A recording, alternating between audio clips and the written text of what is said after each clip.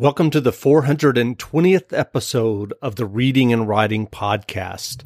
Stay tuned for my interview with Les Egerton, author of the new novel, Hard Times.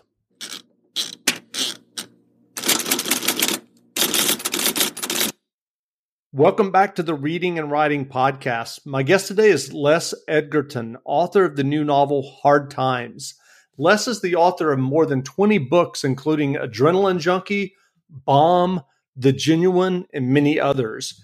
His work has been nominated for or awarded the Pushcart Prize, O. Henry Award, Penn Faulkner Award, Derringer Award, Spine Tingler Magazine Thriller of the Year, the Edgar Allan Poe Award, and many others. Les, welcome to the podcast. Hey, Jeff, I'm glad to be here, man. Great. Well, if someone hasn't heard about your novel, Hard Times, yet, how would you describe the novel? Oh, it's just a fluffy walk in the park. No, it's pretty dark stuff. I'm kind of known as a noir writer, and this is probably the height of it right here. It's a woman. What do you want me to give? You want me to give a kind of full-blown synopsis? Yeah, sure. That'd be great. Yep. It starts out with a woman, Amelia, she's hardscrabble folks. They live in East Texas, where I grew up, a little north of where I grew up on the Gulf. This is up a little further north toward the Big Thicket. But they're very poor people, and it's set during the Depression, around the late 30s or early 30s. And her father makes her marry a neighbor boy that he likes that raped her, and she's in love with another kid, but she has to do what her father tells her. Just a shortcut through some of it. They have a real hard life and everything, but during a drought, he takes off for town supposedly to get work, but he's an alcoholic, and he's gone for a long time. And she knows what happened. He's an alcoholic, and he probably got thrown in jail for drinking, which is what happened. And it gets down to the point where one of the kids dies, the baby, and they have to put him in a pie safe because of the smell. And they can't go outside because his hunting dogs won't let him out. They're starving too. And she ends up having to cut her hand off to try to feed her kids. And then there's another major character that comes along, Lucius, a black guy from Detroit that was in New Orleans and killed a cop there and is on the run. And by accident, he finds her place, and he helps her through some tough times and everything. I'm not good at doing synopsis, so hopefully that'll attract somebody. Yeah, that sounds very uplifting. Yeah. Happy-go-lucky fairy tale. So definitely a noir novel. Yeah. I'm curious, can you remember the original idea that led you to sit down and start working on Hard Times? Yeah, kind of. I remember writing. I wrote this when I was about 12. This is taken from two short stories in my first collection, Monday's Meal. And I remember laying on the couch. I was crippled. I had ingrown toenails, which didn't sound bad, but they almost led to gangrene. I almost lost my legs. But anyway, I remember when I was 12, I started writing this story. I was a precocious kid. And the only thing I changed was the title. Then I wrote it was called A Mother's Love. And that was pretty sappy, which I didn't realize at the time. And what happened was my agent, Lana Taranko, she's got offices in Dublin and Paris. She read the story. She told me a couple of years ago, she said, Les, this story has just haunted me. She says, I think if you can develop it into a novel, you can maybe rival Cormac McCarthy. And so I don't know if I did or not. I gave him my best shot. Some people think I have, and I don't know. It'll depend on the public if I have or not. But it's a pretty bleak novel. But it ends up good. They all live happily ever after. At least the ones that survive do.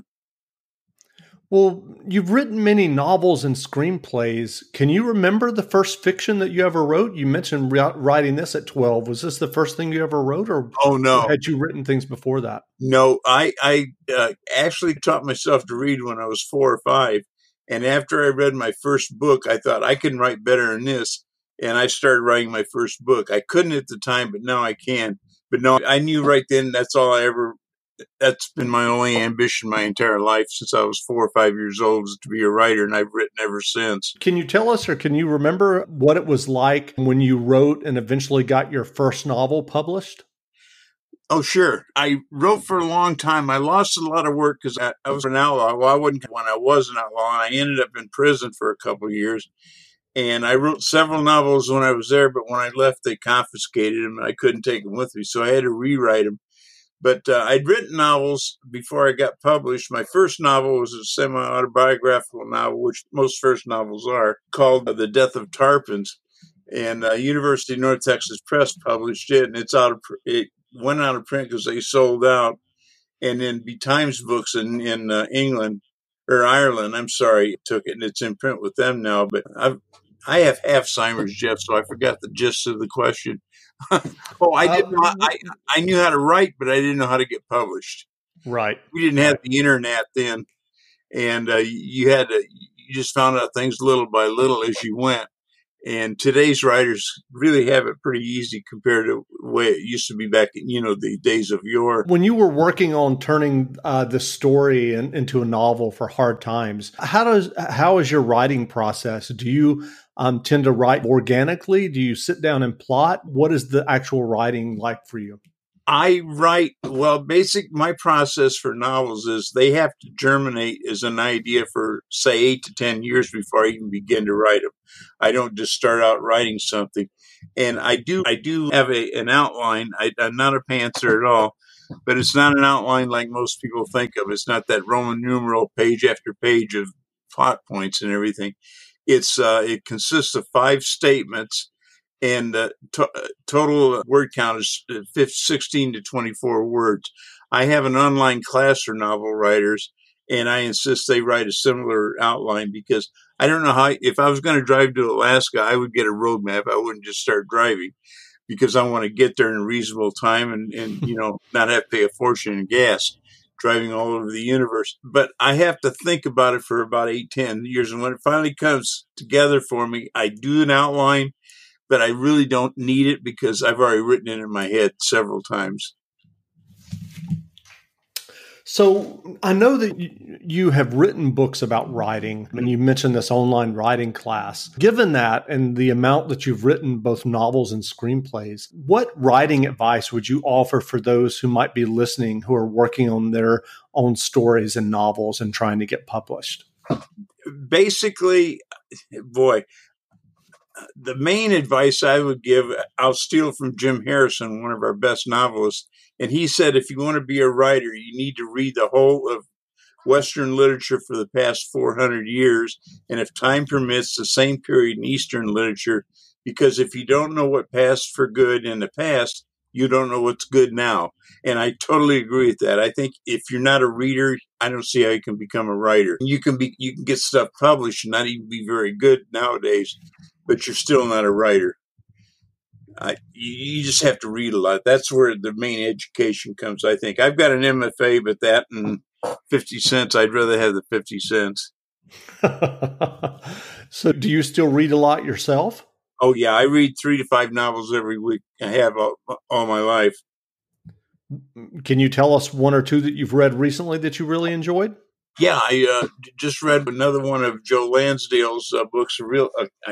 I'm bad on titles, but it's something about girls in a car, but it was just dropped. It was laugh out loud funny. And I'm reading, what am I reading? I'm reading all kinds of stuff. I read electronically anymore because I never thought I'd go that way, but I much prefer that to hardcover now. It's just easier. But I'm sorry, I should have turned my damn phone off. Not a problem. So are you working on another novel now? Yeah, I'm working on 2, maybe 3 more right now. I'm always working ahead on something, but I'm 77, so who knows when the light's going to go out. So I got to hustle and get them in there. I'm writing one now. I've been writing for a few years off and on about a hitman, but he's a different brand of hitman. He makes all his hits look like accidents. It's going to be a primer for somebody who wants to commit the perfect crime because these really are perfect. Grand Canyon University, an affordable private Christian university, is one of the largest and fastest growing universities in the country, offering more than 270 programs online. In addition to federal grants and aid, GCU's online students received nearly $130 million in institutional scholarships in 2022.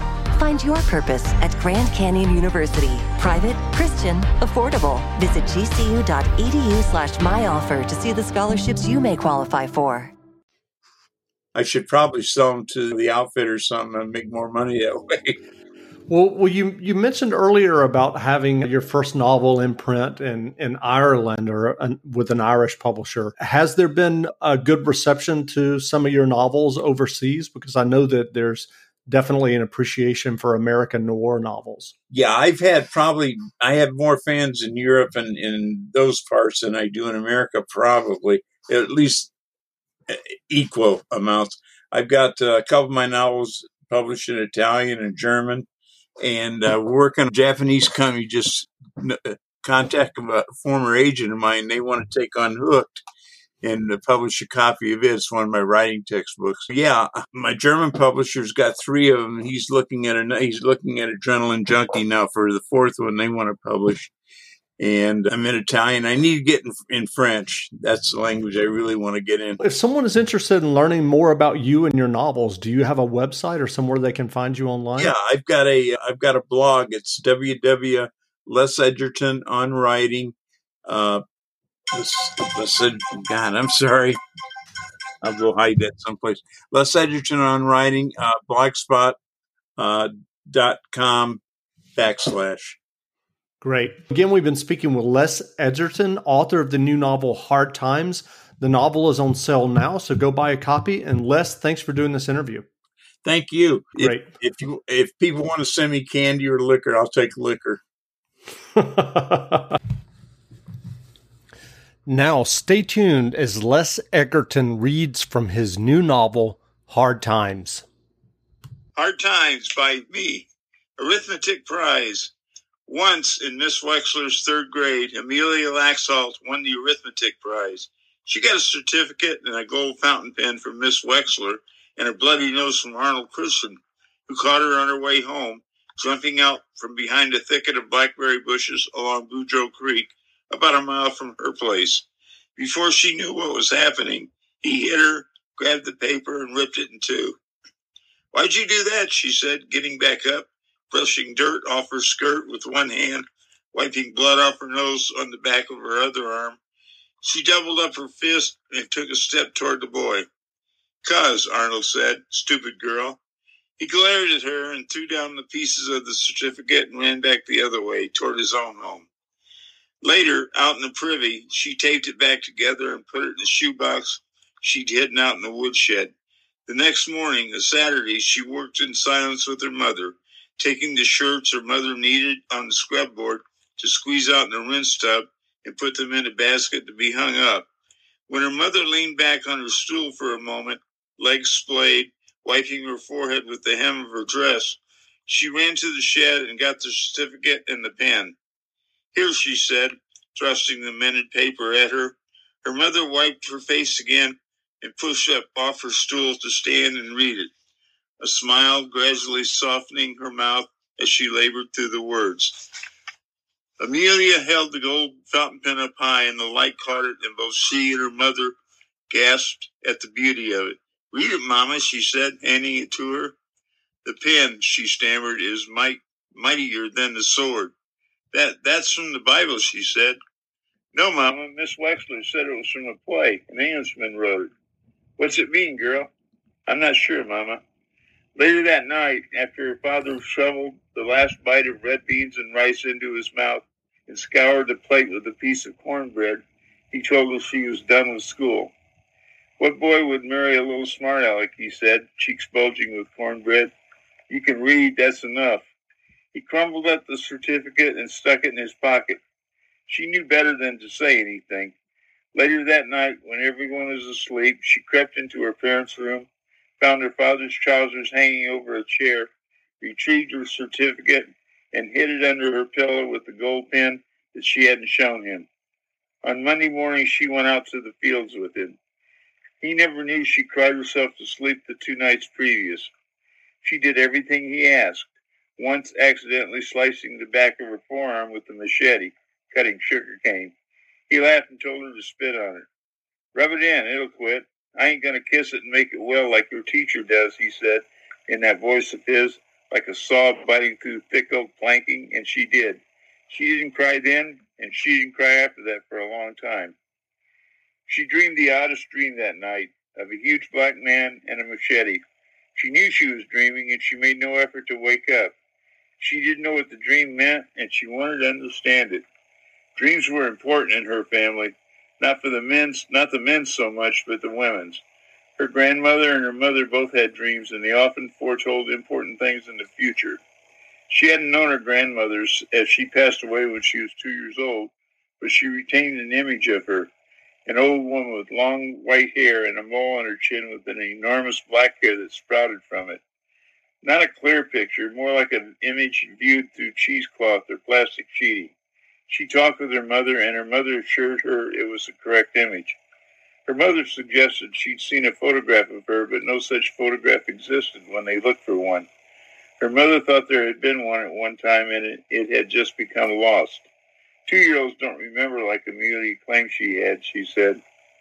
In her dream, she was running, and it was always the dark of night. All around her were flashes of red, like the eruptions of a volcano, and there were black trees on all sides.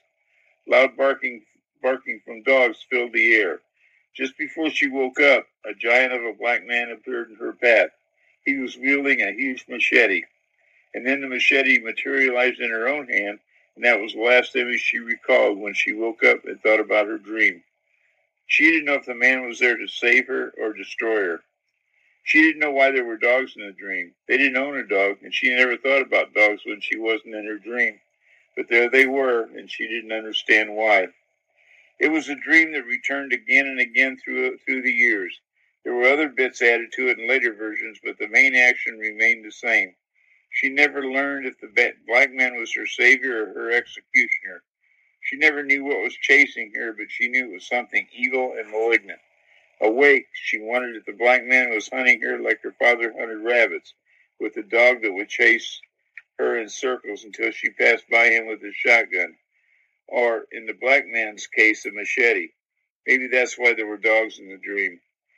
The other thing that was puzzling was that when she woke, she felt oddly at peace. Her mother had no answer for that either, except she thought it was a sign that the black man was there to somehow help her, perhaps. There were many mysteries in life, and Amelia assumed this was just one more of those. The Reading and Writing Podcast is brought to you by Libro FM. Libro.fm lets you purchase audiobooks directly from your favorite local bookstore. You can pick from more than 185,000 audiobooks, including bestsellers and recommendations from booksellers. You'll get the same audiobooks at the same price as the largest audiobook company out there, but you'll be part of a different story, one that supports your local community and your local bookstore. If you're new to audiobooks, they're the perfect way to get more books into your busy life. You can listen during your commute, while doing chores, walking the dog, or just relaxing at home. All you need is a smartphone and the free Libro.fm app. If you already love audiobooks and don't know what to listen to next, check out recommendations and curated lists from people who know audiobooks best, your local bookseller. Here's your special offer from the Reading and Writing Podcast. Get 2 audiobooks for the price of one today with your first month of membership with the code RWPodcast at checkout. This offer is only valid for new members in Canada and the U.S. Check out Libro.fm today.